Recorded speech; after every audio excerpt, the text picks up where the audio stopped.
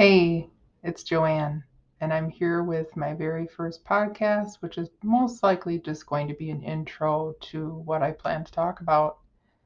Here we are in 2022, and I've been talking about this as a blog or something for probably 4 years. And this is the year of just doing it. So here I am. So, what's this podcast going to be about? Well, I call it Stingers and Honey for a reason.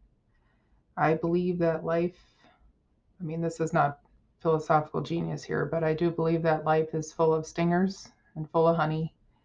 And one of my nicknames for many years was Bee. So I kind of think the stars have aligned here. But point is, life is full of both. And at the end of the day, the quality of our life and the quality of our relationships depends on which one we focus on.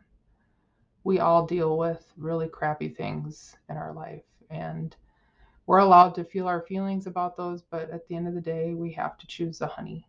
So I am going to be choosing the honey because there's just a lot of ickiness in this world, and I'm determined to make a difference in some way. And part of this is also just my wellness journey, which has also been going on for many years. But I do find that I have all the tools, I have all the knowledge, but I lack the accountability sometimes. So I know that the reason I pursued my degree at integrative nutrition was to not only arm myself with even more information, but to be able to help others as well.